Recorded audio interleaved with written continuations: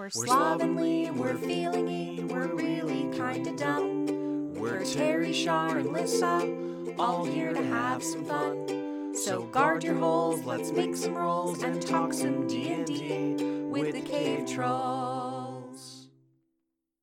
Too bad it's recording. Hello and welcome to the Cave Trulls podcast. That warning's also for you. If you came here looking for the riveting, hard-hitting news, turn this off. That's not what this is. We talk about D&D, we roll the dice and say, hey, look what other new dice they sell today. So if you were wondering what new games you can go and play, that's this podcast. If you want to go watch CNN or something, I think Bloomberg covers some D&D news. Sometimes they cover video games as well. They got Jason Schreier over there, but that's not this place. Here we talk about, when Watsky, if you don't know, WOTC, Wizards of the Coast, is being racist. That's the main topic for this week. I'll give you a hint. It's most days.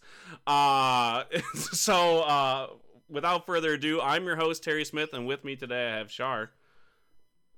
Oh. And I have Lissa. Hi. I don't like that Lissa's the most chipper out of us. That's usually not the case. Not a good sign. It's not. It definitely puts me on the back foot a little bit. I'm like, oh no.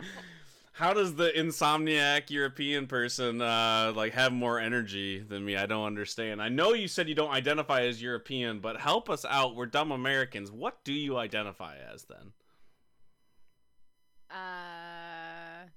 A homebody. Oh, I like it. But where is the home? And if you say it's where the heart is, I'm going to turn the podcast off. I'm going to be honest. It is where my laptop is. That is the most honest answer. Yeah, that's going 50 points on the board. Jumping into the games and supplements corner, this week we have a couple of new games, a new statue that Lissa wanted to talk about. First up is Dead Belt, tabletop RPG for space cowboys. Is there any cooler sentence than that? No, there is not.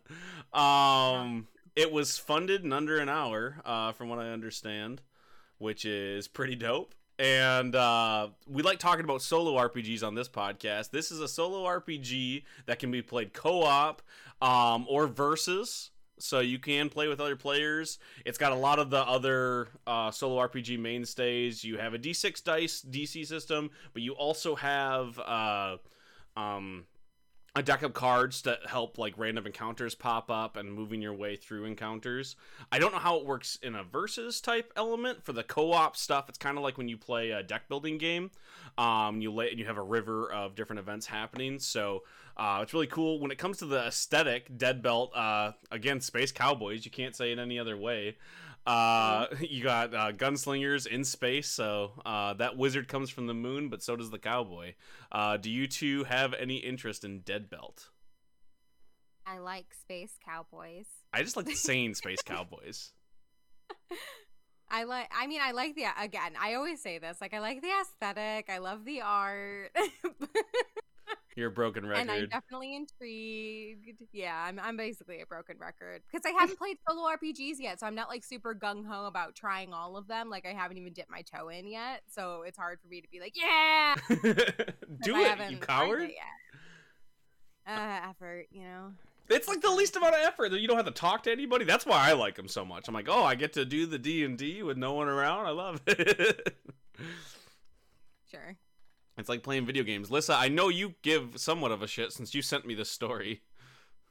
I mean, so I've been on Twitter, on the Cave Trolls Twitter, and I've seen multiple people mentioning this and being super hyped about it.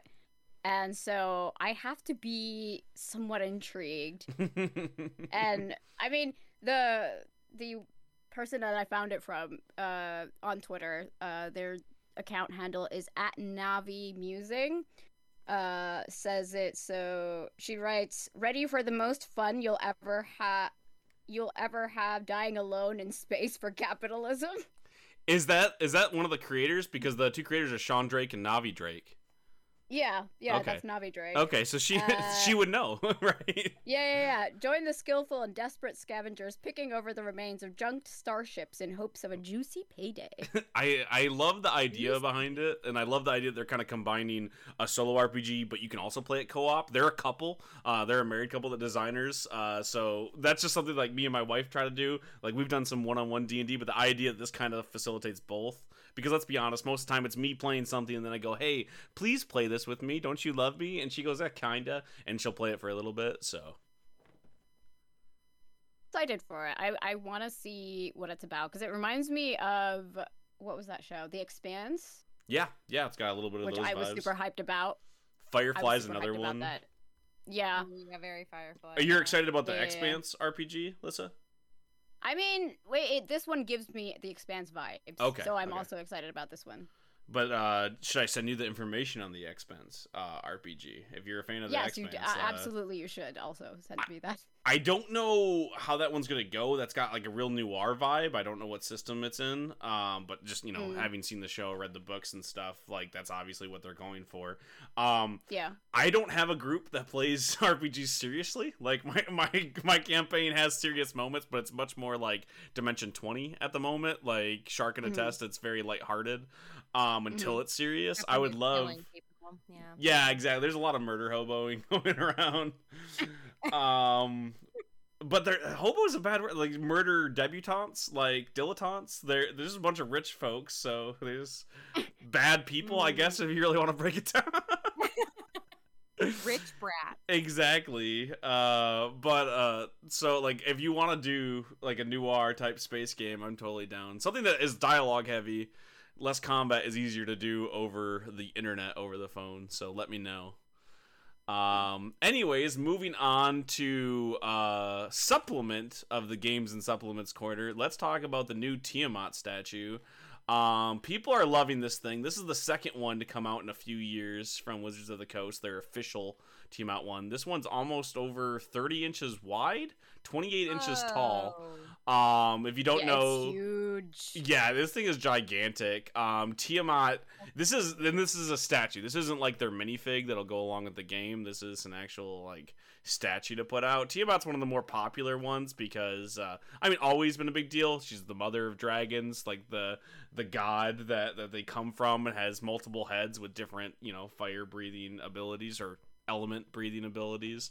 But she was also the main antagonist of like the first arc of 5th edition. So like the first books that came out all built up to fighting Tiamat.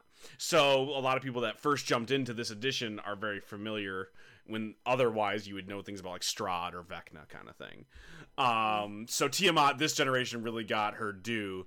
So seeing them put out just a statue as like a sideshow collectible type thing is pretty neat. This thing is fucking expensive though. Like I thought the minifigure was expensive. It was like a couple $100. The statue is $2,000. Wait, okay, I was like, what did you expect? It's a huge statue, but 2,000 seems a bit excessive. Sorry. I mean, there's a lot of I was gonna say articulation. There's a lot of detail put in. No articulation. It's a statue. But there's a lot of detail put into it. The painting looks really good. It looks like one of those statues where you kind of like it comes in multiple pieces and you kind of put it back together type thing. I have a couple of friends, like I do action figures. A lot of my friends do specific like statues from anime and stuff. And some of those pieces are extremely expensive just because of how much work goes into it and like what they pay their sculptors. Like sculptors are paid pretty well when it comes to these things. So that's and like I guess it's like the materials, something about the fact that they can break super easily makes people want to pay more money. It's the exact opposite to be like, I'll pay a lot for an action figure because like I can move it and shit, but like a statue, like it just has to sit there. $2,000, okay, I guess not for me, but people who love Tiamat, love Wizards of the Coast, love Dungeons and Dragons, love really mean dragon ladies, you can pick up this for $2,000. You can pre-order it. You can't even buy it yet, but it's there if you want it. You two gonna run out and pick up the new Tiamat statue? What do I look like? I'm made of money? Yes. Oh, well, then I'll just buy it just to fit into that. Then.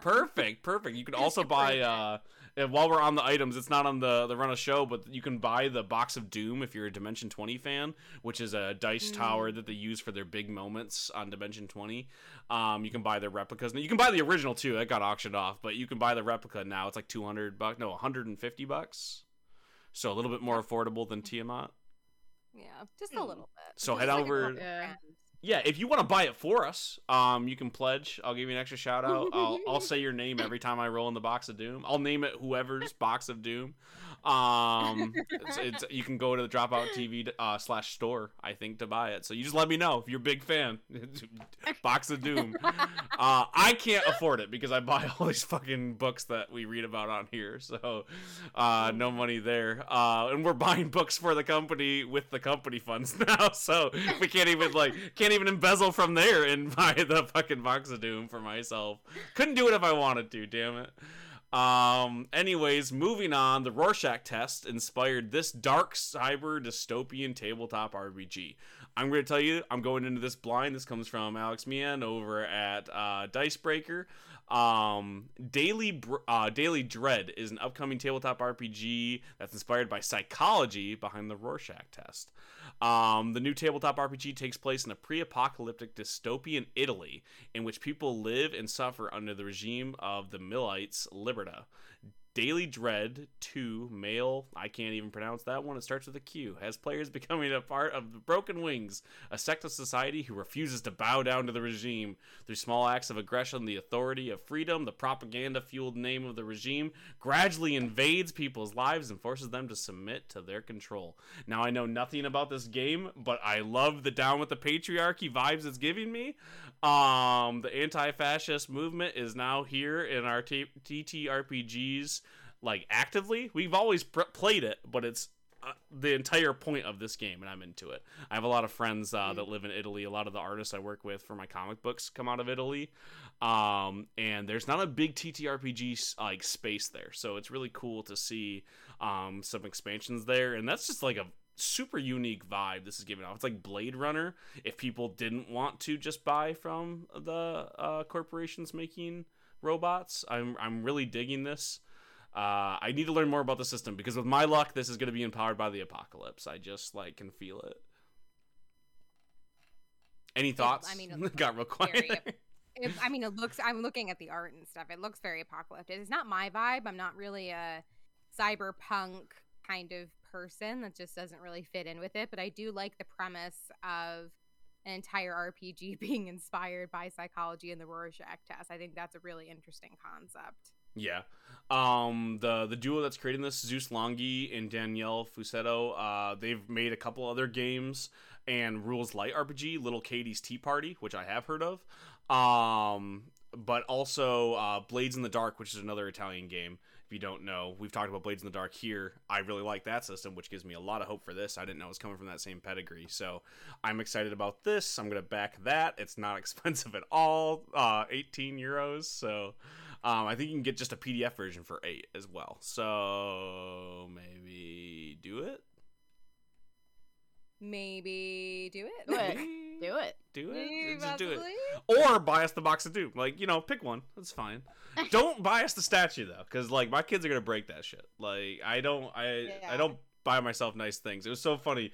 My kids were asking like why I don't have a lot of stuff. I have a few action figures that I keep on a shelf that my son plays with now. So like I don't even have those. Yeah. They're like, how come you don't have a lot of stuff? And I was like, well, my sister burned all my toys when I was a child. Story for a different time. And because I had kids, I just don't buy myself nice things that aren't digital. They'll get destroyed. And he was like, oh, I don't mean to. I was like, exactly. You don't mean to, and I love you. I'm not mad at you for breaking my stuff. But Daddy just doesn't buy himself nice things for that reason. And then my wife immediately spilled water on a bunch of our books. Oh, no. I was like, I swear to God, my sentence ended and she did it. And she goes, and also Mom lives here. I mean, she's more accident prone with drinks than I am. Oh, it's so bad. It's so bad. Like everyone like talks about, like I have a rule at our table that I've amended, I've allowed because you guys have been really good, but I used to not allow any sort of drinks at our gaming table. which is hard. It's Like you're valid. there all night. Like it's fair, but it's hard to do. And I amended it because I'm like, we are back to playing D&D for like 5 hours straight. You know, like you gotta have something to drink nearby. But my wife is the reason why that rule was made. It had nothing to do with anybody I played games with. It was just her. Ruby Red Squirt and all of my D&D manuals. Anyways, well, I can't imagine our game without our cool personalized mugs. I love them so much. That's my favorite thing. And like, I just want you to know this is to get like little sappy because we haven't been playing as much. I don't get to see you guys as much. I drink out of everyone's mugs. Like once I rotate through the week because I miss you guys. Except for our buddy John because he refuses to leave his mug here because he's a coward. Rude. But everybody else I miss a lot, so I drink from your mugs. Well, you drink from a mug that says "Daddy's little girl." I do, and then the other one, it's Brendan Fraser, and it says The Mummy. I think you mean Daddy. That's the other one, and then we have a cute little one with a faux dragon on it, or a pseudo dragon. Yeah. It's adorable. So this one's another one that I picked out just because of the words in the title. Final Fantasy XIV meets D&D and Lancer in tabletop RPG Beacon. I love all of the words that it said immensely. Lancer is one of my other favorite RPGs. It's big mech robots and they fight each other, which can't beat that. And it's got really, really, really good combat. The world itself, not really a fan of, but it's kind of like a loose adaptation of our world in the future, but with giant robots. But the combat's really good. This comes from Matt Jarvis over at Dicebreaker. A new indie RPG looks to combine a world and characters inspired by popular MMO Final Fantasy XIV with gameplay that harkens back to Dungeons & Dragons 4th edition and tactical crunch of the mech game Lancer. Now, if you don't know, 4th edition, way crunchier. Is basically like playing an MMO. You had like your striker class and you had your tank class and then you had a healer, and it worked really, really well for people coming off WoW. Did not work well for the people who wanted to play Dungeons and Dragons, sadly. So this is cool if you like that miniature combat. I'm just looking through some of the rules they have up here.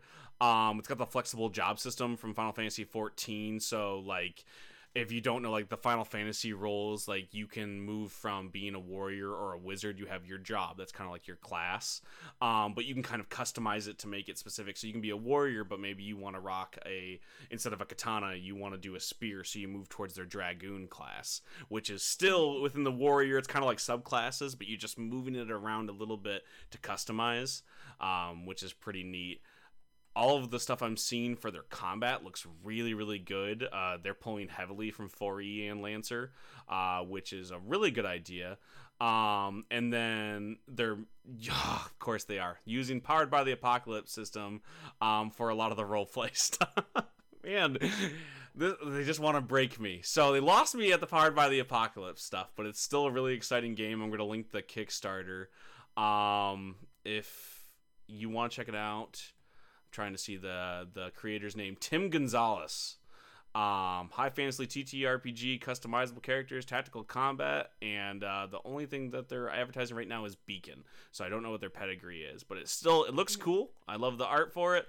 I love everything but the Powered by the Apocalypse stuff. There's other games, guys. Come on, try Cortex.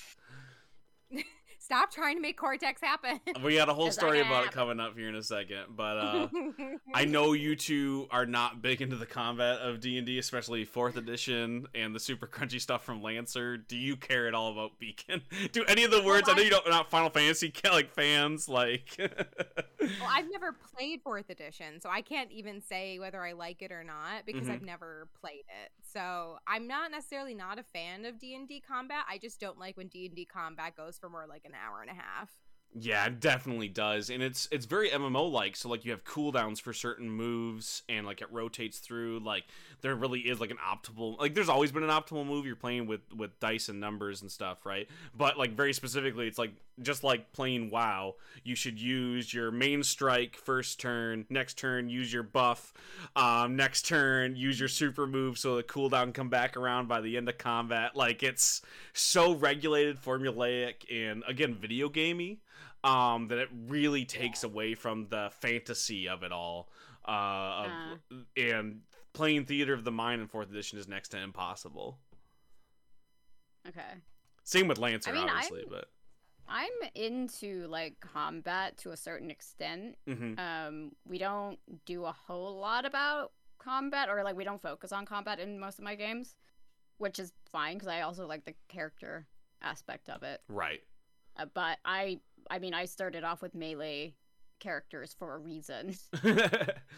Well, we're looking for a third for our next Lancer campaign, so maybe I'd be interested. Heck yes, because it's hard because a lot of our other players, Char's a great example. Char likes playing. Char likes combat, but if I said this game that's mostly combat, Char would be like, "Peace." It's giant combat and just robots, and she's like, "Fuck you." there's no elves, you know. Yeah, where are the elves? There's are there no robot elves. elves? I guess. I mean, my mech elves? has pointy ears, but it's more of an aesthetic thing. It's not really.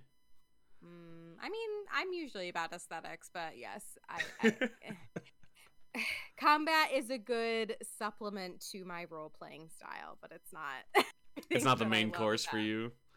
It's not the main course for me, but that's just me. Well, I'm going to back Beacon, and I will let you know what it plays like. I'm not as excited as I was about the Cyborg RPG thing in space, the Rorschach test one. But I'm still excited. I'll check it out for sure. Moving on, we have this other Terminator-inspired Cyborg RPG supplement, but this is for 5th edition. So for all the 5th edition stands, you can check this out. It's called Timescape. And it allows you to evade a deadly robot killer in order to complete their mission of assassinating an evil CEO. Very Terminator vibes coming off this.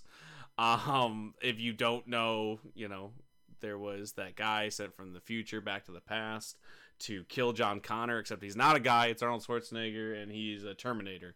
And he's sent back to kill John Connor to ensure that he doesn't become a general in the humans' army, and to make sure that Skynet can overthrow the humans. This is basically that if you were trying to go back in time and kill the CEO.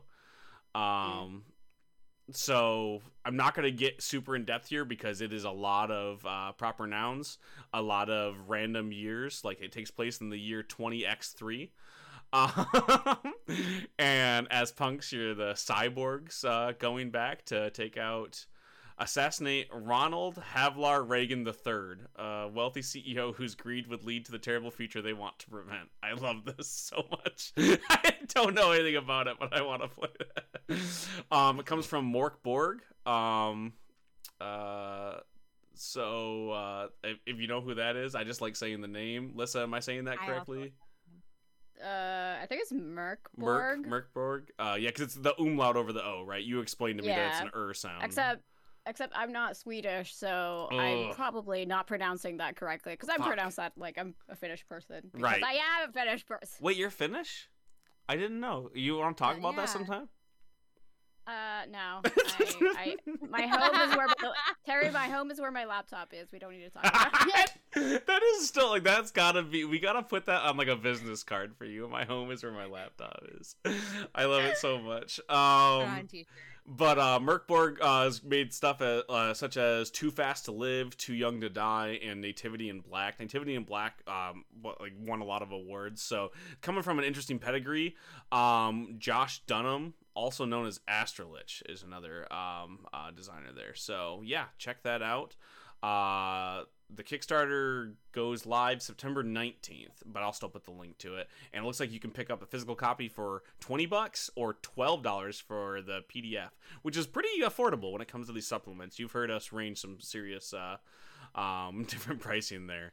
But yeah, I'm probably going to check that out. I don't know if I'll purchase that one. I don't have a big sci-fi group. And you heard Char say fuck sci-fi earlier. She didn't say it in those words, but you knew what she meant. Fuck robots, specifically. Fuck robots. Fuck evil CEOs, though, man. You get to be the cyborg and go back and kill them. And remember, like, cyborgs are not robots. They're half robot. Their other half is human. But whatever happened to I want to be a robot, baby? In video games, sure. So Lissa and I have this thing where she'll sometimes watch me play Fallout, and then I'll have a robot companion, and then we'll just go back and forth for hours saying, I want to be a robot, baby. Well, So like I like it in Fallout and I like it in video games, but as for like TTRPGs, again, I'm a fantasy bitch. Or like maybe I might dive into like more like I've played Call of Cthulhu, so like maybe that vibe or like a gothic. so like a horror vibe. So it's like you like chocolate in your peanut butter when it comes to the horror, but like keep that caramel out of here when it comes to the sci-fi. Yes, except replace peanut butter with caramel because I like caramel better than peanut butter. As you should. Caramel's amazing. Yeah. Which is just burnt sugar, but I don't care. I don't give a shit. Tastes great. Who gives a shit? It's great. I had somebody point out to me, American. they're like, it's just burnt sugar. I'm like, bitch, like I don't know. Like, get out of here. That was my mom, by the way. But still. Get out of here. And also we pronounce it wrong in the Midwest, and that's totally fine with me. I don't care. Caramel? Most people say caramel, and I've been corrected on that so much. Not only in the States, but when I went abroad. Everybody's like, don't you mean caramel? And I'm like, no, I fucking mean caramel. You know what I mean. Get out of my face. My rule is like I get really mad when people talk about like they always say broken English too, which is really offensive. Like That's any very sort of offensive, I hate it so much, and you hear it so often. But like a pidgin English, like just people that are working their way through a language. I've never understood the critiquing, and I wouldn't say I'm a pedant. I'm more semantics than anything. But I hate when people understand what you're saying and still want to correct you. Like, actually, it's this. I'm like, actually, you knew exactly what it was because you were able to correct me. So go fall in a hole.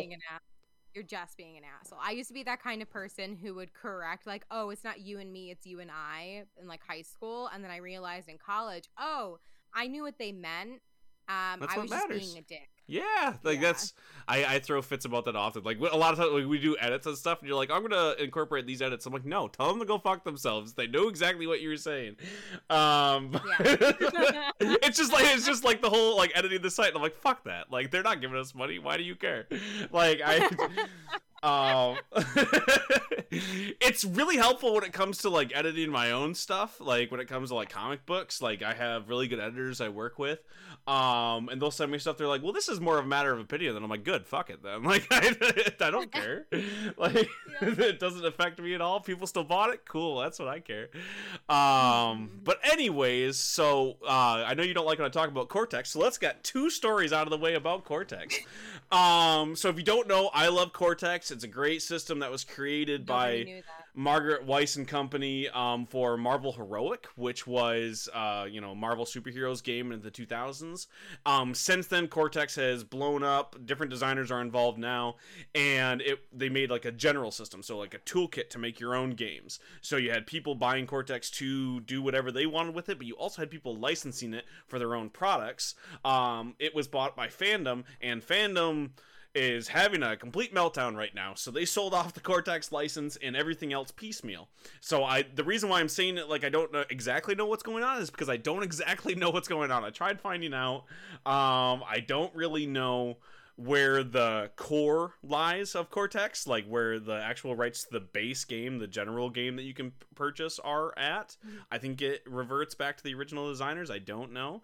But when it comes to everything else, like all the different games that were being designed with Cortex, so like the Dragon Prince game or the new He-Man RPG, those are going off to other places. And they're not just like the places of the people that made it either, which is kind of scary.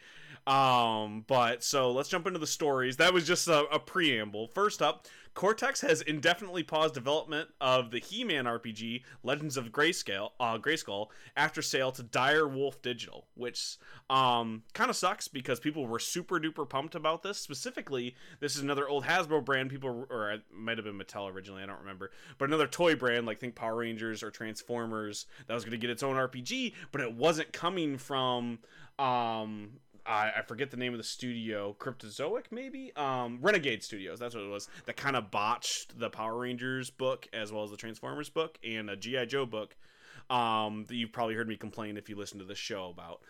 So people were excited it was coming from another place, plus we all stand Cortex, even you two who aren't saying anything, you take the silence as a green. So we were very excited about this game if you were a He-Man fan, and now it looks like it's probably never going to become an actual game. It's now vaporware.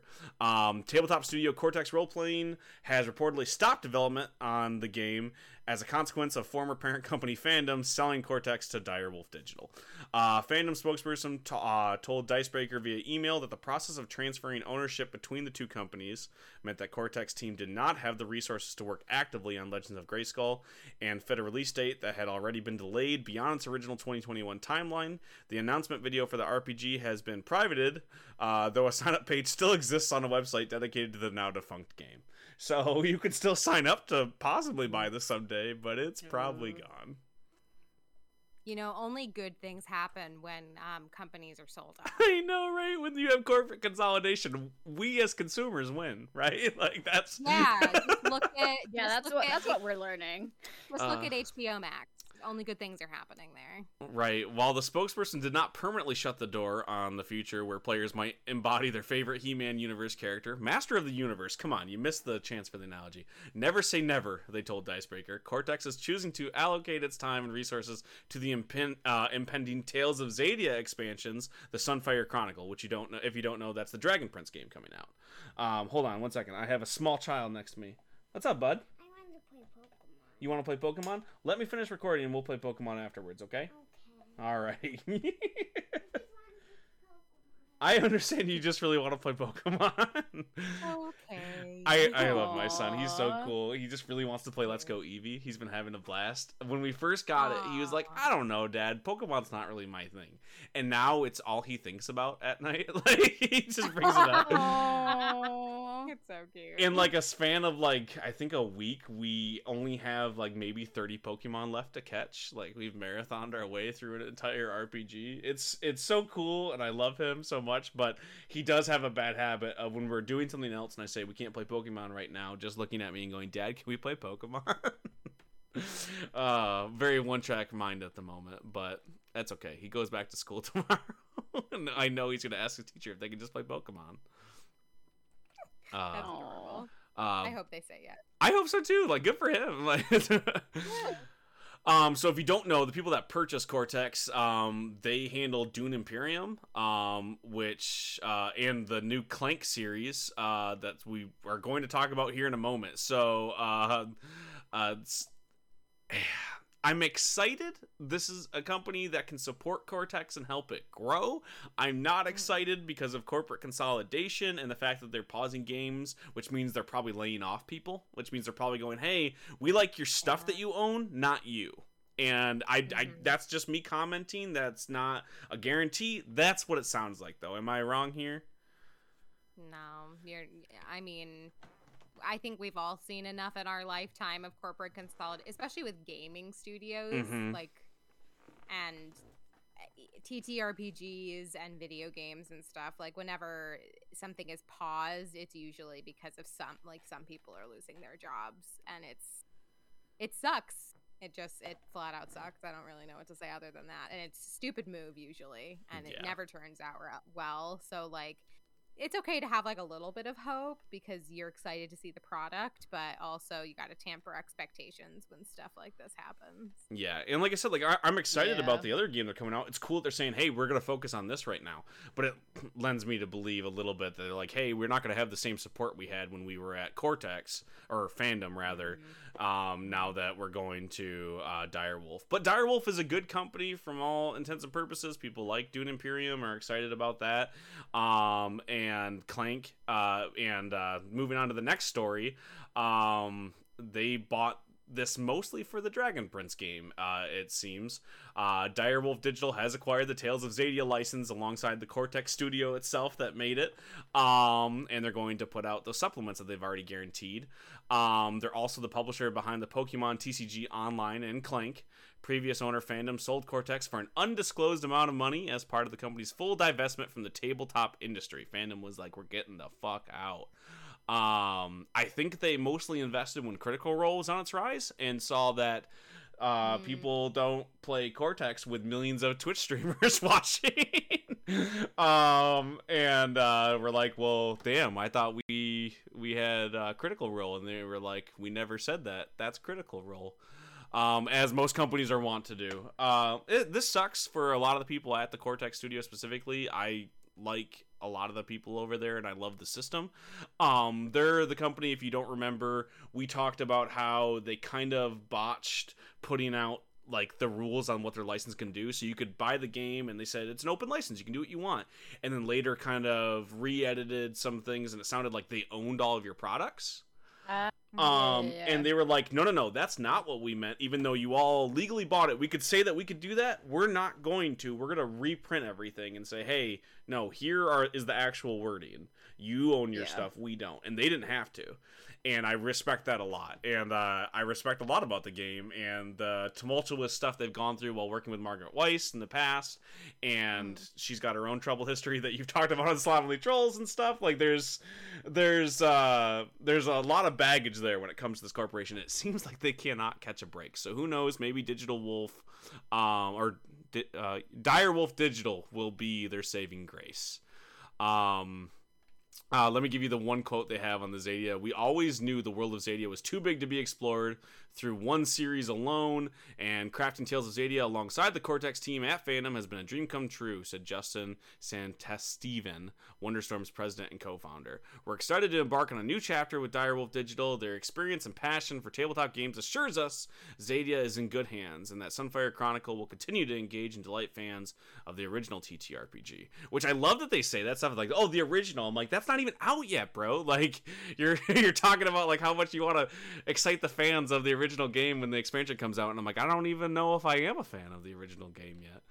But yeah, so corporate consolidation, boo. I like that one of my favorite games is owned by a company that likes games, so that gives me some hope. I am worried for the team a little bit, but I am not going to throw stones until I know for sure that ship is going to be coming to conquer me. My analogy got lost a little bit, but I'm still going to throw stones at some point. That's all I really want everyone to take away from this. Yeah. It really depends on how well they make do with the decisions that they've made and how much it lives up to expectations. And I think that'll be what determines their fate. 100%. And like, there's part of me that's kind of happy that they're pausing the Grayskull game. So one of the things that we talked about earlier on in this show, not this episode, but this show is in general, when I talked about the Power Ranger game, a lot of what that came out of was because Hasbro gave Renegade Studios this license, was like, you're gonna make Power Rangers, you're gonna make G.I. Joe, you're gonna make Transformers, they're gonna be out this week. And they're like, well, fuck. Okay, I guess we gotta do that. And everything was rushed, so none of those products lived up to what they could have been with all the massive talent and awesome IP behind them. And a lot of that was just like rushed to sale. Now the idea that they're like, hey, we're gonna focus on Tales of Zadia first, and then maybe we'll go back to Grayskull. So, and that's a smart business move. It's a good idea to give the designers a break. I hope it was made for the right reasons. So like, there's that part of me that goes, hey, maybe this is a good thing. But I reserve the right to hold judgment. And I know you two are big fans of Cortex, so I know you'll be right there with me at the edge of your seats as this develops. One of my favorite systems. Exactly. Moving on, the Wastes of Chaos enter the 5e Borderlands, wield chaos magic, battle the Black Goat cult, and seize ancient treasure. New races, spells, and monsters for every 5th edition game. Joke's on you, Kobold Press. We're moving to 1D&D, right? Woo-hoo. Hey. But like, probably not though. Right? I mean, anyone who's listened to our podcast knows all of our gripes about it. So, What gripes? I am behind Wizards of the Coast. Let me just refresh my news and see if anything's come out recently. Oh, wait. Fuck them. So, yeah, Kobold Press, I'll be picking up Wastes of Chaos. I know nothing about it.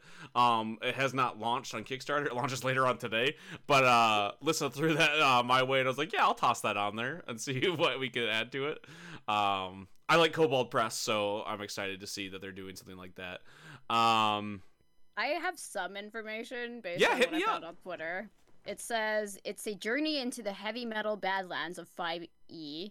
Play those pulpy and heroic tales of wrestling with insidious cults and roving bands of dust goblins. Okay, I like all the things that you said. Like, it's very like Mad Maxy, the Conan dark fantasy, right? Where it's like everything's like gone to shit. You're in the middle of the wastelands. You have barbarians fighting to be king. Yeah, like I like that vibe. And the aesthetics have been like a very sand duney desert with like a big giant skeleton of a dragon or some sort of big animal behind. There's like a knight or melee fighter of some sort that like vanishes into smoke. I mean, you're just saying cool shit right now. Yeah. So that's why it drew me, because I was like, ooh, what's that? I love when you send me articles because I go, oh, should we talk about this? You're like, oh, I know nothing about it, but it looked cool.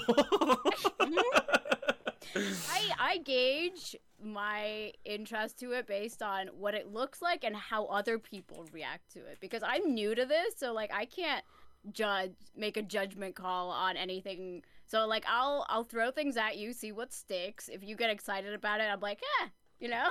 Right. And I mean, I'm easily excited. I do the same thing. I put several articles on here. I'm like, I like the words they said. I don't know anything about this RPG. What I'm going to do from now on, I'm going to do Control F for Powered by the Apocalypse to gauge my expectations on the system, though.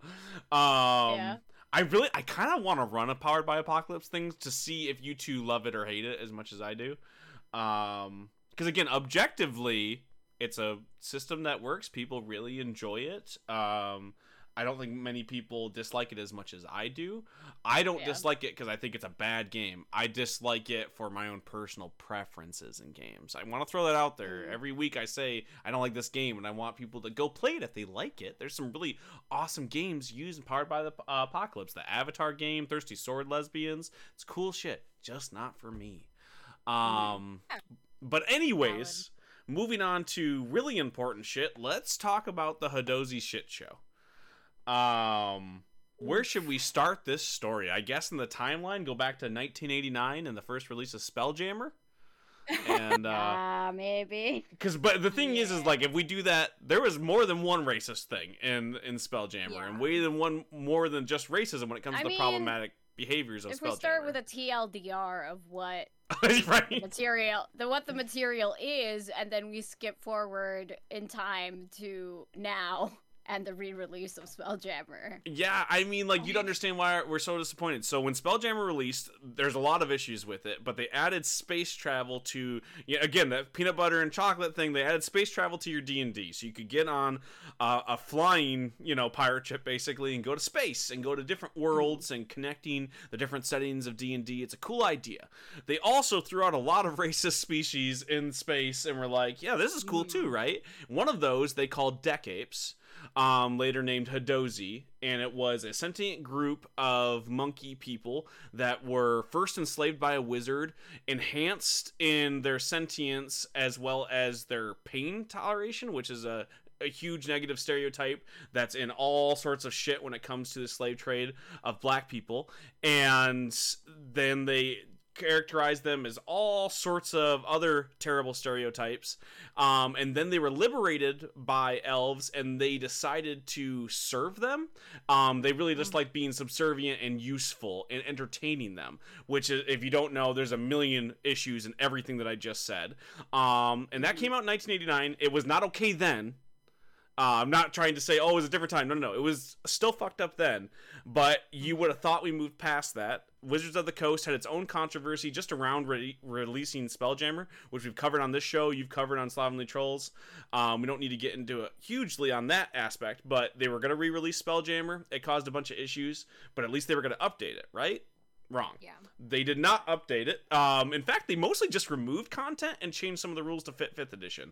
I have my own critiques of paying $70 for this book when I paid $20 for it when I was a kid. And it is basically the same book with less shit in it, as well as all the same racist shit in it.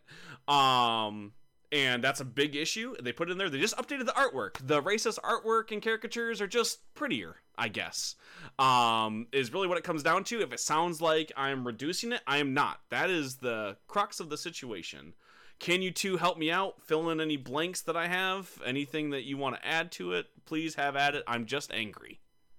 You should be angry, but I think if we don't have enough time to get into, like, the greater context of, like, where Hadozee stemmed from and where they are now, and so I want to direct our listeners to Three Black Halflings. Because they one have a much stronger connection to this topic and give insight that is very, very important, specifically to the 3.5 addition to Hadozee and the origins there. And I believe they recently recorded an episode specifically about this controversy.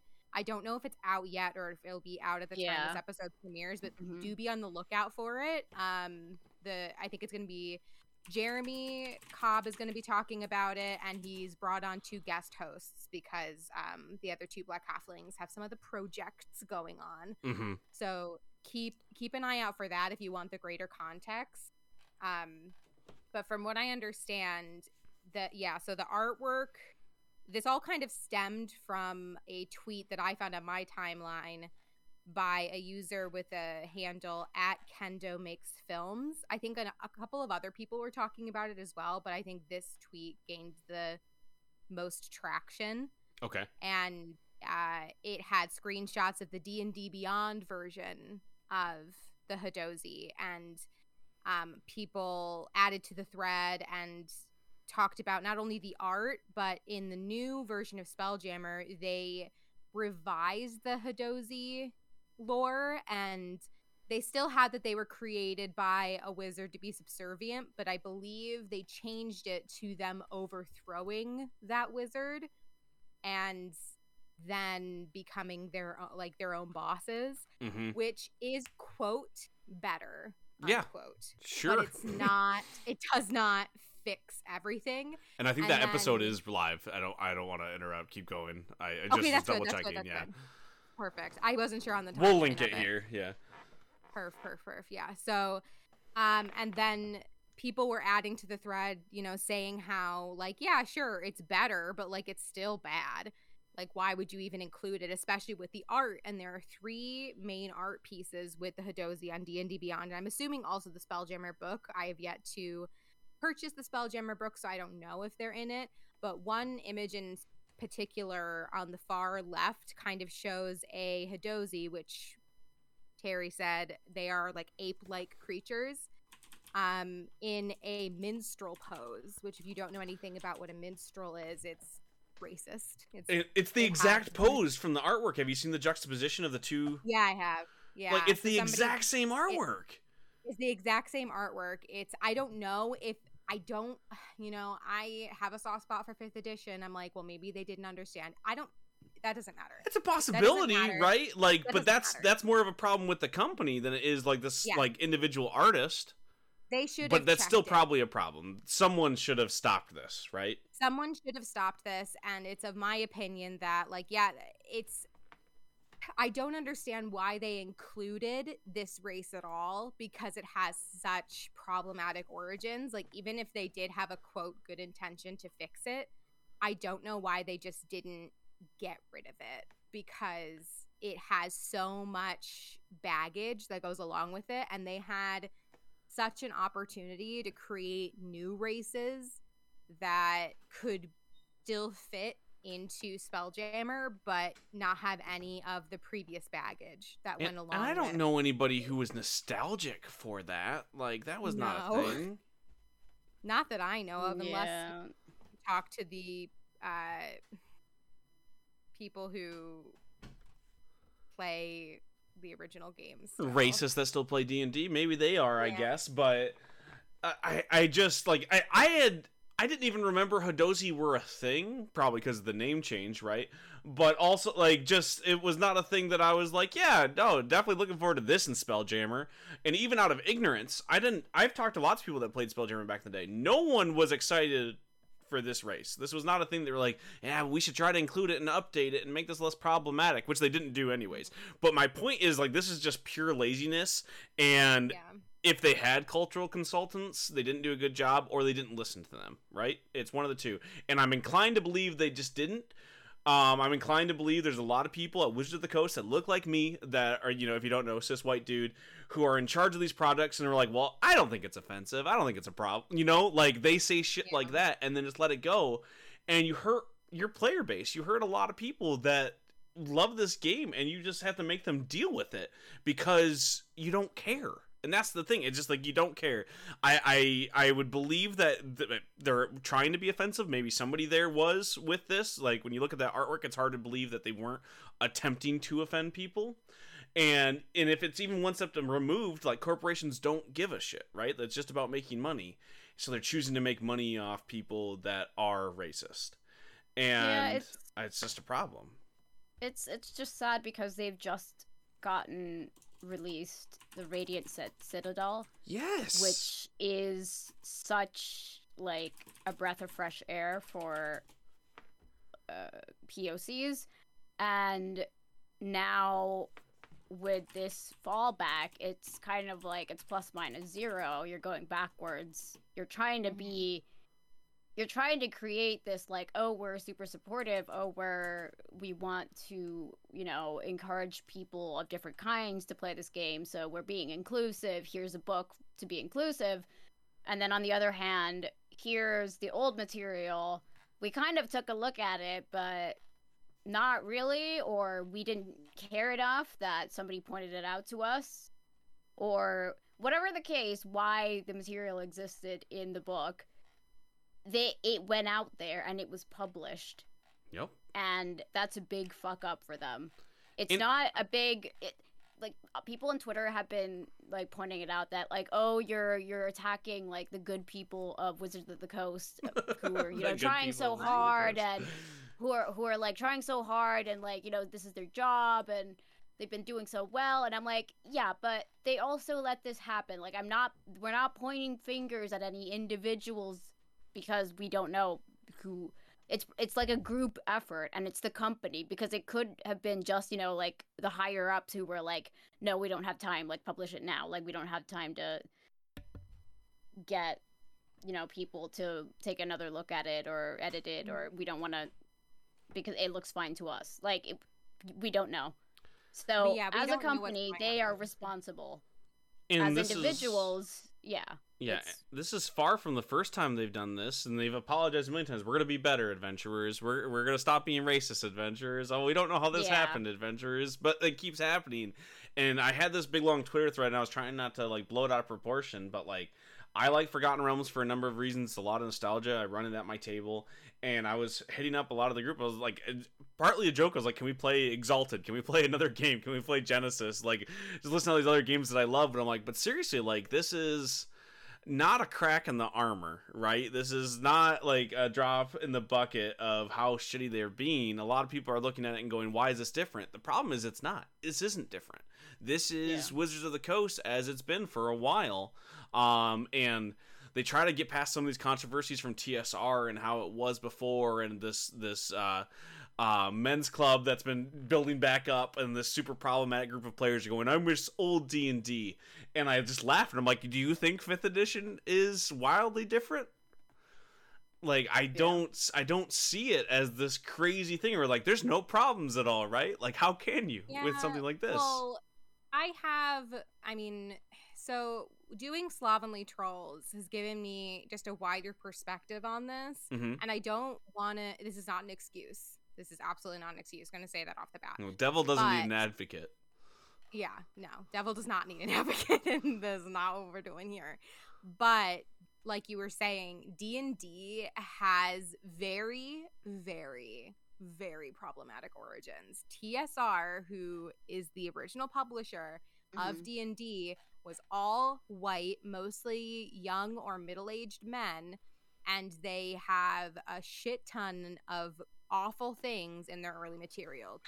You name an ism, they got it. Racism, sexism, ableism, anything. With stats. You name it. With stats. Yeah, and it's literally built into the game. And so when Wizards of the Coast obtained that, they started chipping away at all the bad things, but I think partially they, for some fucking reason, I don't know why, probably from a business standpoint, they still wanted to appeal to the old TSR gamers. And this is what that feels like to me.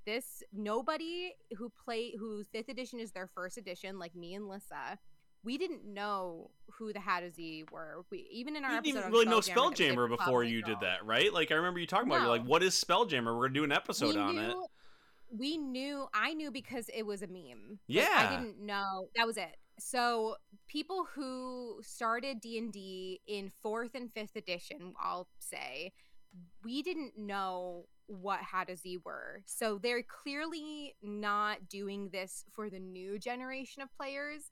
In my opinion, it feels like they just wanted to do it maybe as a callback or like an Easter egg or whatever have you to the old players. And when you do that, you are bringing with you years and years of TSR garbage nonsense, which is this.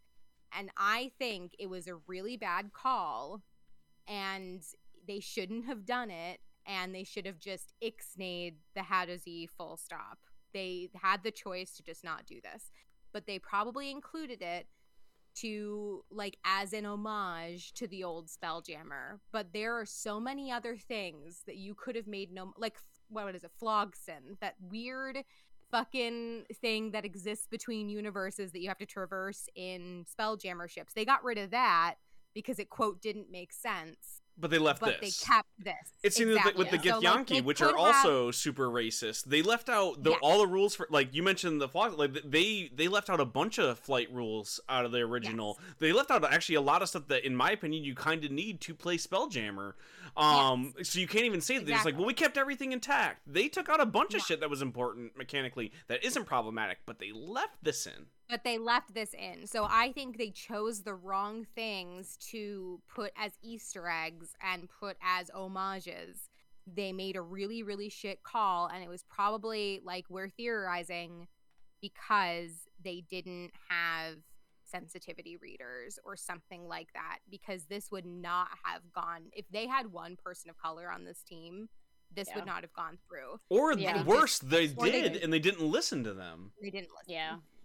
Which and they happens just as often. Is better. You know? Like, this is better than it was, but even still, you could have just left it out. Like, when Lissa and I were looking at Spelljammer for Slovenly Trolls, like, we were noticing a bunch of issues with halflings and how racist they made halflings. Absolutely. That was... It was such a weird, super fucking weird, like, way out of left field. Had no idea why they made halflings awful in Spelljammer. Like, so just like the tone of voice with the racism, it was like, ha ha, funny. They literally made a joke about concentration camps. How do you make a joke about that? You know, like it's stupid. And the tone of voice was awful, and they're just playing it off, and they played it off like, oh, haha, tongue in cheek, like blah, whatever. It doesn't. But they took all that out, right? So they took out like racist halflings, but again, they kept this in. They chose not to include a lot of other stuff, but they chose to include this, and it is a big misstep, and I hope they learn from it. I don't want to denote 5th edition forever, because I know that having ownership over a title like D&D that comes with baggage, like, things are going to leak through. It's just part of having an old IP. People are going to make mistakes, but this is a really big mistake, and I'm glad that they are being held accountable for it, and I really, really hope they learn from it. Like, I don't want to count them out just yet because of stuff like Radiant Citadel and how really good they've been with other stuff and supporting diverse voices in the past couple of years.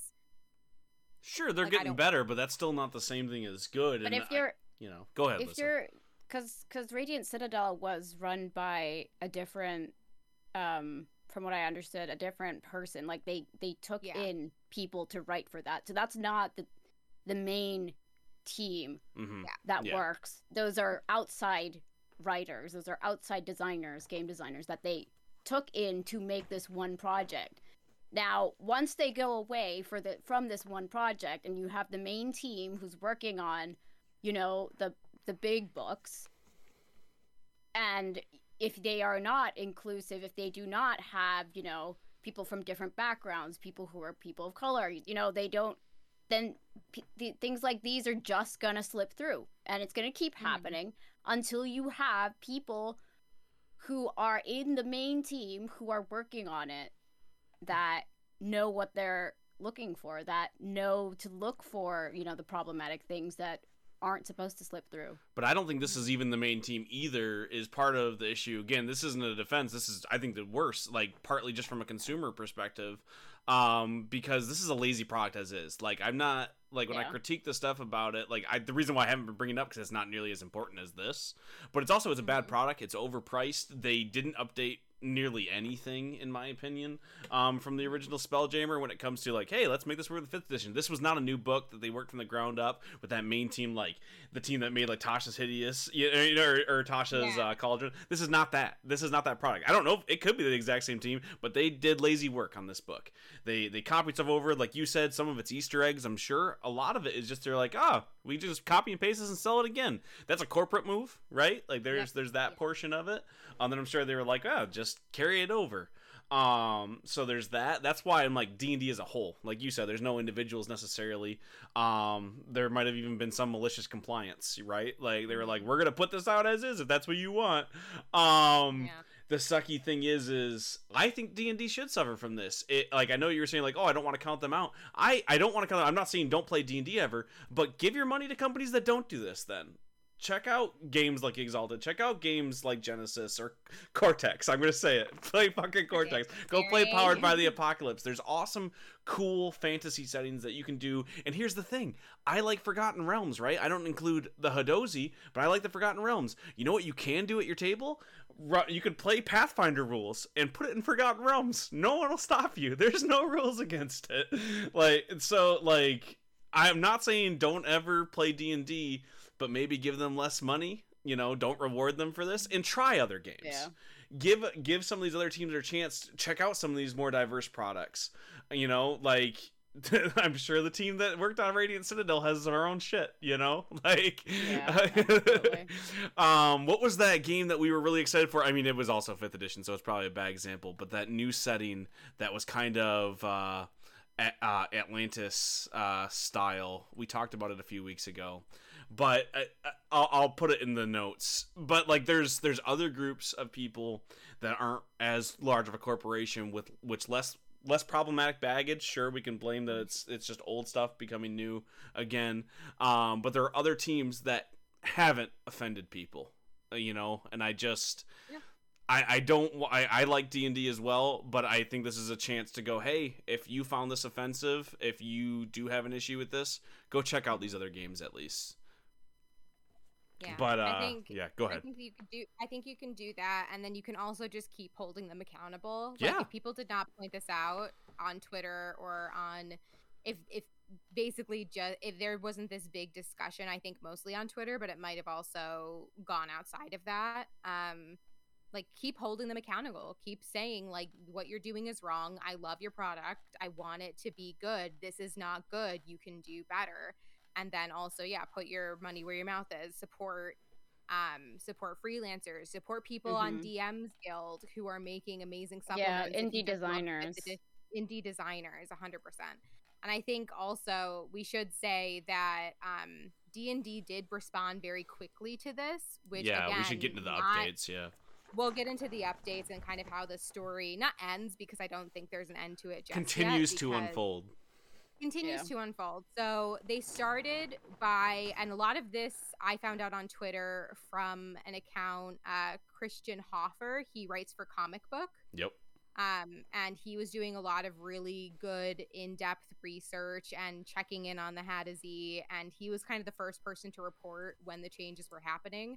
So his handle is @CHofferCBus. And he was giving, like, miniature updates throughout the week.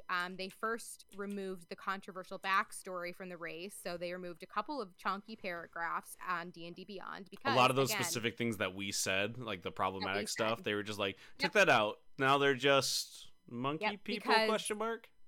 Yeah, because Wizards of the Coast owns D&D Beyond now, so they can make those changes very quickly. Beyond, what about those PDFs on the way, or the exactly. book that's on the way to my mailbox, right? Well, that's obviously the big critique, though, right? But at least they have D&D Beyond, so people who use D&D Beyond saw the changes right away, and then they got rid of the minstrel-like illustration. That came a little bit later, right? First they removed the paragraphs, then a few hours later, the art. I think a day later. max. They removed the art. And then they put out a response on September 2nd. So they made these changes. And then I think later that same day on September 2nd, they put out a statement saying that we failed our adventures and we are truly sorry. And it's basically just people critique this apology saying it's very baseline, and I agree with them. I think that the statement, I don't think we have enough time to read out the whole thing because it is a couple of pretty lengthy paragraphs, but the gist of it was, listen, we screwed up. And we're going to try to do better, but they're not saying how they're doing better or why specifically they fucked up. That's also the same message they put out of the other 15 other racist things that they've talked about over the last few years and other issues. It's almost verbatim the same thing. It's like, hey, we're going to do better. We failed you, adventures, which is great. Yeah. I'm glad you admit that you're at fault. Fix it. I don't care. It's hard because I'm not the person who they offended necessarily. I am offended, but it's not the same thing, right? I'm still a white dude. Like, I'm mad at them, but I'm more mad they keep doing it. But go ahead, Lisa. I didn't mean to cut you off here. Yeah, no, it's actions speak louder than words, and if they keep letting this spillage of old TSR material keep happening, then obviously there's something fundamentally wrong in the structure of the company or the way they're doing things. That you can only blame history for so long. Yes. This lesson should have been learned by now. We know how problematic the old material is. It is very clearly, very problematic. I don't know how many more times you can revamp material, let go problematic things, and be like, ooh, we're really sorry, but there's something problematic in that we didn't notice. Yeah. Like, you knew it was there. If you're revamping it, it's your job to get rid of, the problematic parts. And else, why are we paying them? Right. To their credit, and I'm not, again, this is not an excuse, to their credit, they were very fast on updating D&D Beyond, which was in their power to do. They took out the paragraph, they took out the image. Good first step. But as you said, there are thousands, hundreds of thousands of books that are in circulation right now that have this problematic shit in it in print, and that is not going to go away. They did say that future reprints would not have this. They would basically match D&D Beyond. They did go on record and say any future reprints are going to have this taken out. But and that is a fix, but this shouldn't have happened in the first place. And also, they're not saying what they're going to do to fix it. They're not saying we're going to hire on more consultants or we are going to take a deeper look into A, B, and C. They just said we're going to do better. They don't get specific on any of it. Which donate the money that you made off Spelljam or off the backs of these people that you're offending. Donate it to a cause that actually contributes to their success, their uplifting. Do something with this that more than just we're sorry, fuck you. You already made the money off all these people that you hurt, your fans that want to play this game, that don't look like me, that every time they have to pick a book they have to go, is this gonna be super fucking terrible? Is this gonna make me feel like shit as I try to play this game I like? And do something for them with this. Then, I know they're a corporation, and they're like, well, they're not a person. I'm like, well, fuck it then. Do something better. Then, otherwise, I do say don't play D&D because it's just benefiting the people at the top. They're gonna keep hurting people. That's the part that I can't get past. People that want to love this game, you get these people that are they love it just as much as us, and they have to wonder if they're going to be shit on inside the book. I don't have to worry about that. A lot of the people at D&D don't have to worry about that. And it keeps happening. It's hard for me to have any sort of sympathy for it. And it's hard for me to go, well, maybe they'll do better. I don't believe that anymore. I don't believe them. I don't trust them. They've done nothing to show that. Sure, Radiant Citadel was awesome, and that's a drop in the bucket. That's one supplement. And we don't know the behind the scenes. I don't know how well those people were treated, and I don't know how well they published that stuff. Would we know about it if we didn't cover the news of this game? It's hard for me not to just be so mad about it. I don't... You have Wizards of the Coast, which is a company. They're always going to be too big to fail. They're always going to have the corporation at heart. that's nothing. I'm not saying like don't make money off this, but when it comes to a game like this that has such a personal stake for so many people and they keep messing up like this, it's hard for me not to just say, please check out these other games. And I love D&D. I play it every week. It's one of my favorite things. And it's founded on problematic subject material, but that can only be an excuse for so long as they keep doing these things. That's why it's like, I don't like Pathfinder either. I don't like Powered by the Apocalypse, but at least when I pick up a Powered by Apocalypse book, I'm not hearing from people that I respect on the internet going, yeah, and it's shit all over me. I know I keep saying the same things over again. I don't know what else to say other than I'm sorry for all the people that this fucking hurts. And in a game that I gave money to. I bought Spelljammer. Again, I paid $70 for this book. I contributed to that. I gave money to this book. Mm-hmm. And it's just hurting people. And we keep saying things like, well, maybe they'll be better, or like they removed that thing. Fuck that. That's not enough. It's not enough. Like, you can remove that thing. It was still there. They still made money off this offensive shit. And they keep doing it. And they keep making money off of it. And I don't know what to do as a player other than to stop supporting them. And it's hard because like I want to cover it. I want to support, like, not every person there is a bad person. There's probably lots of people, probably people of color that worked on shit like this, you know? That's their livelihood. They like D&D. And it's a no-win situation, right? There's no ethical consumption under capitalism, right? Mm-hmm. I don't know what to do. What should we do as players, as people, as some sort of voice? Like, what do we do in this situation, right? I can return my book, sure. I can say all the stuff I want on this mic and be like, hey, don't do that. I don't know what to do as a player of D&D, as someone who likes this game and doesn't want people to be hurt by it. I'm not quite sure how to follow up on some of these stories that keep coming out. I think we need to have more conversations with the people that it hurts more than it hurts us. 100%. I think that's a good place to start. Yeah, that's... And I think their opinions hold a lot more, because we're all like cis white people, right? And we can be offended and we can see something that's problematic, but at the end of the day, like, it does hurt us, but it hurts another group of people a lot more.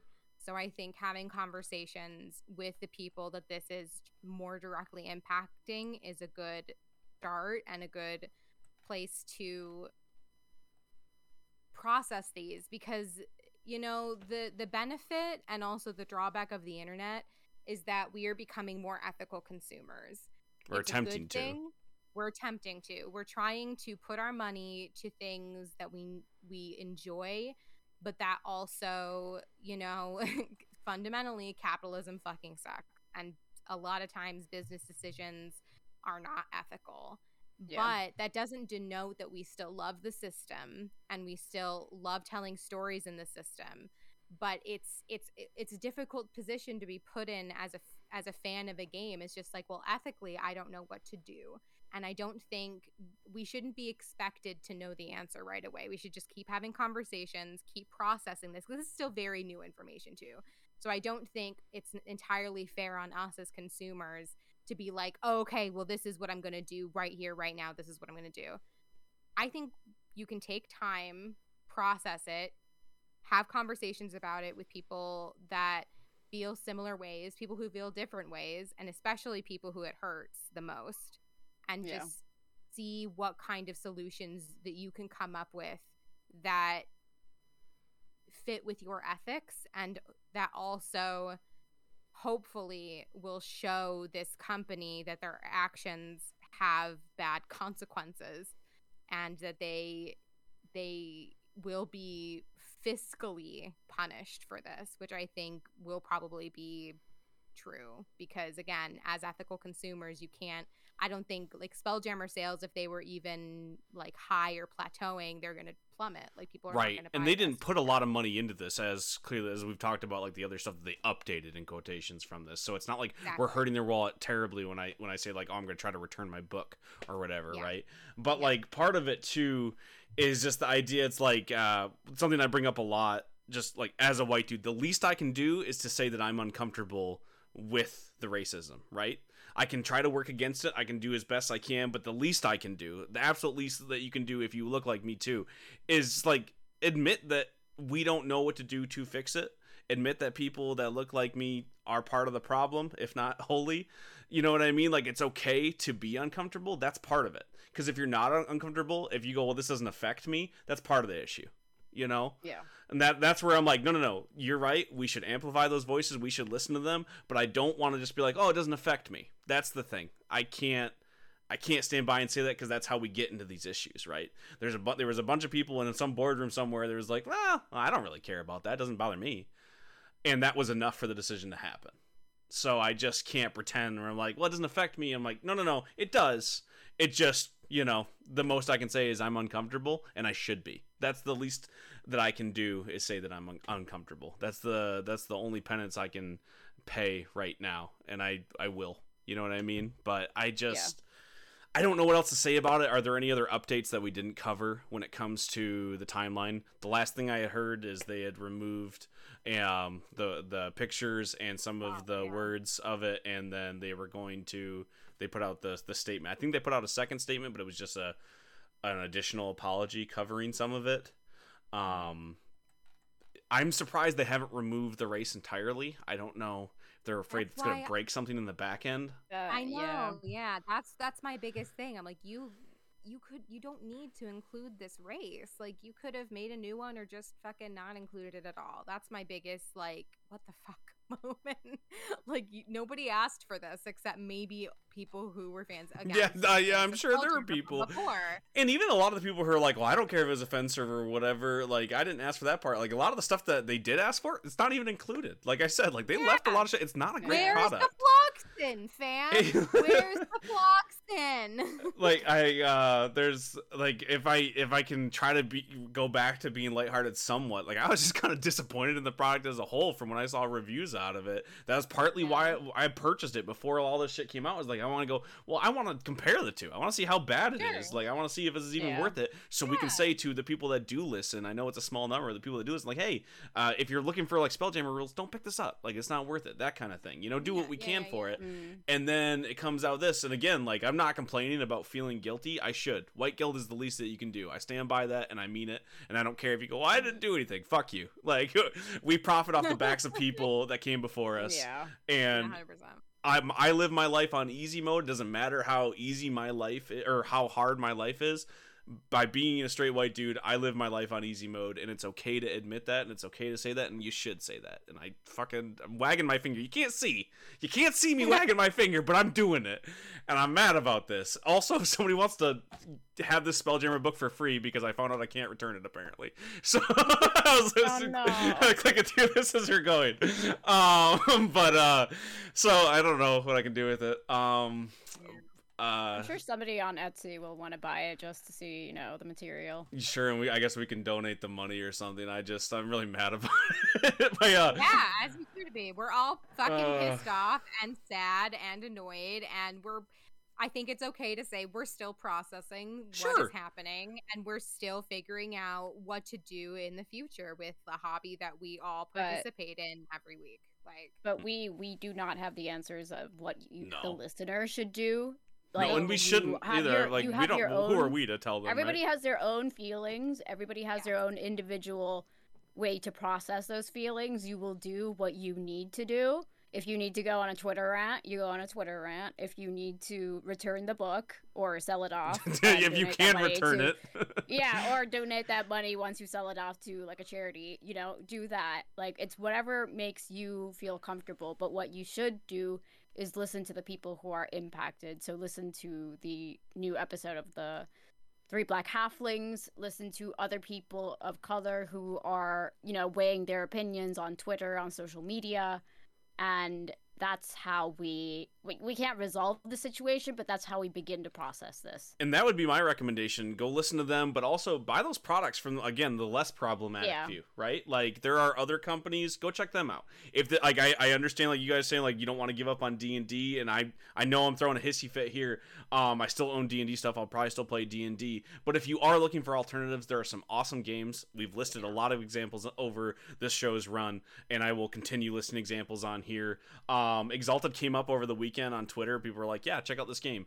I'm sure there's something problematic with Exalted. That seems to be, there's problematic shit in every book, but there are some cool examples of other games that you can check out. You maybe use this as an opportunity. Broaden your horizons a little bit. There's lots of games that allow you to roll dice with your friends.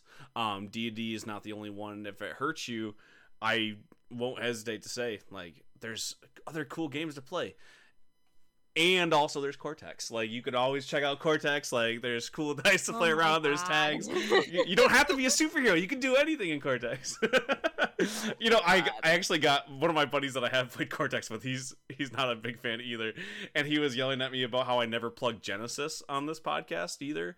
I always talk about Cortex. The other system I use often is Genesis. It was created by Fantasy Flight Games. And they originally for their Star Wars license games. But it has really cool improv elements to the dice. Like, you still get that, I rolled a 20 because they have a triumph dice. So if you roll and you hit that, it's on D12, but it's still really cool when you hit it and cool things happen in the improv. So it has that element of, I hit the 20. A lot of people, when I say, can we play this game? They go, but can I still roll a 20 in it? Because that's like that feeling that people want to capture from D&D. So natty 20. Yeah, I get it. Like, a lot of, like, my wife who has to sit through me talking about all these different games, different systems, she goes, but I just like the D20. I've even talked to, like, some of our math nerd friends who are like, the D20 is actually not a great, like, spread when it comes to DCs and getting all the math that I don't understand of why it's not as good of a game. But they're like, but it just feels awesome when I roll a 20. So, it feels awesome. It does feel awesome, and then it feels like crap when you keep rolling one. But in such a cool way, you know? But in a cool way. But yeah, go listen to people that have more to say on this than deserve to be heard. We'll link some stuff in the notes and the description of this. That's about it for the Hadozee. That's about it for the news. Let's talk about some BS and get the fuck out of here. Are you two doing anything right now other than yelling about D&D? No, that's pretty much what I've been doing is just yelling about D&D. I'm working on I'm in the beginning phases of the new lore rewrite. Okay. And then tell me what that is soon so I can draw it. It's succubuses. Succubi. Ooh, got the scoop. Okay, succubi. All right. Succubi. Yeah. Succubi. That's one I'm gonna definitely need some prompts because all the problematic stuff that comes to mind, I'm like, it's just like a lot of cleavage in multiple different ways. Like, you know, gonna be showing that bubble gum if you know, you know. The V slats on the dudes. Like, I'm just picturing Ryan Reynolds now with wings. Just do like an incubi. I mean, just do like a sexy incubi. Honestly, it's hard, man. Like, sexy also is relative. Like, it's hard for me to tell. Like, you know, there's no objective thing. Like, this is sexy. So, like, I might draw somebody and they're not attracted to it, and then I got a non-canon succubi. You know. A formless blob. Let's just do Ditto. That's what I was gonna say. Like, I'll just do Ditto, and you can picture whatever you want on it. That's their default form is just a Ditto, and then when you come upon a succubus, then it goes into the form. Or hear me out. We just pay a little extra and get a mirror put in there. Because you're sexy, listener. Unless you're, you know, an asexual being, and then I apologize. You're not sexy. Fuck. Again, the best I can do is at least be a little bit uncomfortable. But cool. So you got those coming out. Lissa, what about you? You doing anything cool? I'm playing a one-shot on Saturday. Yay! If you're a Patreon listener, you will hear about this on Friday, so you still have time. You can watch it Saturday. If you are not a Patreon listener and you're hearing this Monday, you can go check that out. Video on demand, probably. Probably the VOD. I think. What Twitch? It's Hammer of the Gods podcast. Yes. What is the name of that DM? Right, it's a really hard name to pronounce. Can you? Rick. Yeah. You got the joke. You got it. That's for DM Rick, who listens, and I appreciate. He likes to go by Dungeon Daddy. Rick. Dungeon Daddy. I refuse to call him that because I'm a Dungeon Daddy. We might have to have a Dungeon Daddy off, I think, Rick. Dungeon Daddy off. Dungeon Daddy off. One of the You're other the best people I could daddy, talk Lynn. about. Listen, Rick is a dad? Question mark. Is he a father? No. I do not know. I don't know either. We've talked about other D&D games. Like, we've talked about a lot of TTRPG stuff, but I don't know. Usually it's just like I comment about this old game I played in like the early 90s, and he's like, yeah, I remember that one. You know? So I don't know. We'll have to find out. But I actually am a father, damn it. So some handicap there. So go check out that live play. What's the pitch? What are you playing? I am An elf. playing. I'm playing a drow. An elf. Drows are not elves. Yes, Drows drows are not definitely elves. It's a different vibe, if Terry. you like, but they're elves. It's in the listen, Terry. fucking, it's in the rule book, right? So It's in the rule book. Drow vibes are not elf vibes. They're not elves. Oh my Listen, fucking God, every vibe is an elf vibe. who am I to argue with anything? I'm playing- arguing your elf. I'm playing a Swarm Keeper Ranger Drow. But I meant like, what's the pitch on the game? That is a cool thing. Oh, but what it's, is the game that you're Oceans- playing? It's Ocean's Elven, so we're Aw, going to hell be taking over some casino in the Iron Age, the Bronze Age, unclear. Are you doing the Golden Vault? Maybe. I have no idea. Rick is I'm gonna hit up Rick and see if he already has DMing. his hands on the Golden Vault, because then I can just steal it from him and then I don't have to pay for it instead of feeling guilty about supporting Wizards of the Coast. I already switched, like, for the record too, if I can put my money where my mouth is, I stopped playing Magic the Gathering for a lot of this shit. Magic the Gathering has its own super problematic issues, terrible art, racist art, lots of other things. So I switched to just playing Digimon, the card game. For my weebs out there, you can go play Digimon the card game. It's very good. It's a very fun game. Very small monsters. You still buy the packs. You open it up. You go, wow, shiny. You know, it's a good time. It sounds like such a good time. Dude, it's such a good time. My kids love it. My wife loves it. I have some other friends play. We have like our binders with our rare ones in it. It's like, it's a good time. Anyways, I'm doing that. Getting back into Digimon the card game. Go check that out. I've been reading The Walking Dead is the thing that I've been doing. I marathon like 70 some issues over the weekend. It's very good. There's some critiques on it. I don't think it treats women very nice, but it also doesn't treat anybody very nice. There's a lot of SA when it comes to that. It's a post-apocalyptic world. So, like, I understand that is a reality of that. It just seems like that's just the reality for the female characters, though, you know? Yeah. But I didn't really watch the show. I watched like a few episodes of it when it first came out. I was a big fan of Robert Kirkman, the creator of The Walking Dead, his superhero book Invincible, as well as the Astounding Wolfman, his work on Spider-Man and stuff when he was at Marvel. I was a big fan of Robert Kirkman, but I'm not big into zombies. I love horror stuff, but I just wasn't big into zombies. Didn't want to read a zombie book. And so it just kind of fell off the radar. I was looking for something to binge. I wanted to read a comic book that was long. A lot of your choices when it comes to that is just superhero fare. So like, you can go read, 700 issues of Spider-Man. But I picked up The Walking Dead, and there's 190 some issues. So I've been reading that. It's a good time. Very dramatic. My wife asked if there was trigger warnings. Yes.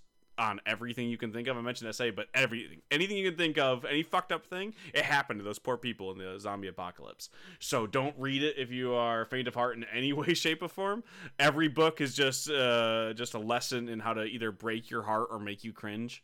So if you're looking to be hurt, cry a little bit before bed, you can read The Walking Dead. I can't speak to anything past issue like 73. That's where I'm at right now. But yeah, so I've been marathoning that. Might check out the show finally. I don't know though. It depends on how bad it hurts me when I get to issue 190.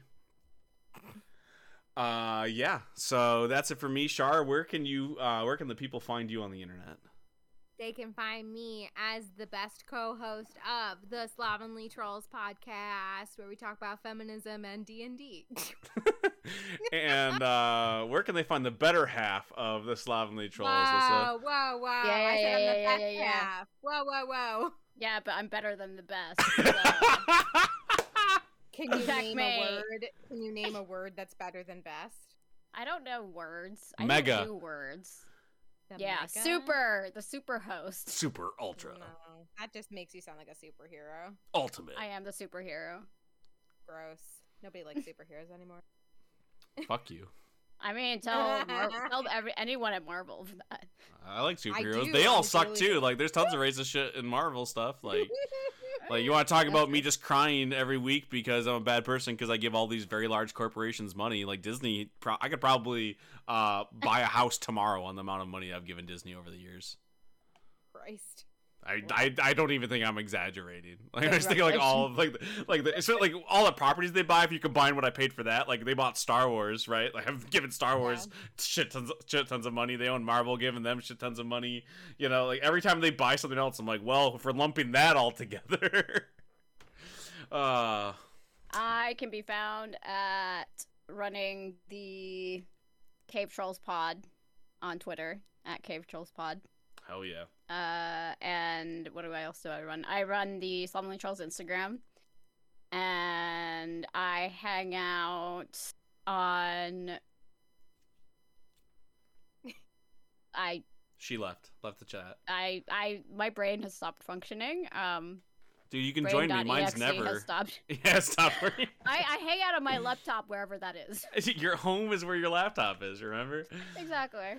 You can find me at Resident Stevel on Twitter or at RATF_pod, which is the Twitter handle for my nostalgia-based pop culture podcast, Right in the Fields, which is coming back with a new season here in a couple weeks. So keep a lookout for that. I want to plug all my cool comic book news, but none of it's official, and I've signed NDAs, so I can't announce anything here, but people are finally paying me to make comic books, which has been my dream. So for now, just, cheer for me, I guess. I don't know. Or another straight white dude writing comic books. So just maybe don't send good vibes, right? Like, I don't know if I deserve them yet. We'll see. Wait to reserve judgment. But if you like me, be happy for me, I suppose. But yeah, you can find me over on those places. You can listen to me talk about dumb shit over here on the Cave Trolls. Sometimes I'll send Lissa ideas for tweets, and she'll go, "No, it's a bad idea." I go, "You're right. I'm sorry." But that's it for the Cave Trolls podcast, and we're out. Now comes that special time of the podcast where we thank our Patreon producers. This month we have the Trellbot themselves, the Highlander, Chantrell Every. Thank you so much, Chantrell, for everything you do, especially monetarily. You keep the lights on, the mics going. I just want to say thank you again from the whole network. You are our Patreon producer and the Highlander. There can be only one, Chantrell. Next up for the Patreon producers, we have Jeremy Raymond. Jeremy is a newcomer, and I want to say thank you, Jeremy. It's okay that you're late to the party. It's okay that you're new. You are welcome here, especially because you wrote us a check. So, have at it. You're welcome to our snacks. You're welcome to the fridge. I think I saw a dog running around in the background. You can go pet the dog, take it with you, whatever you want, because, again, you paid to be here. You are a producer of the show. You keep the lights on. You keep the mics rolling. You probably paid for something else that's around here that I'm unsure of, so I'm just going to say thank you again for the 10,000th time. Thank you, Jeremy Raymond.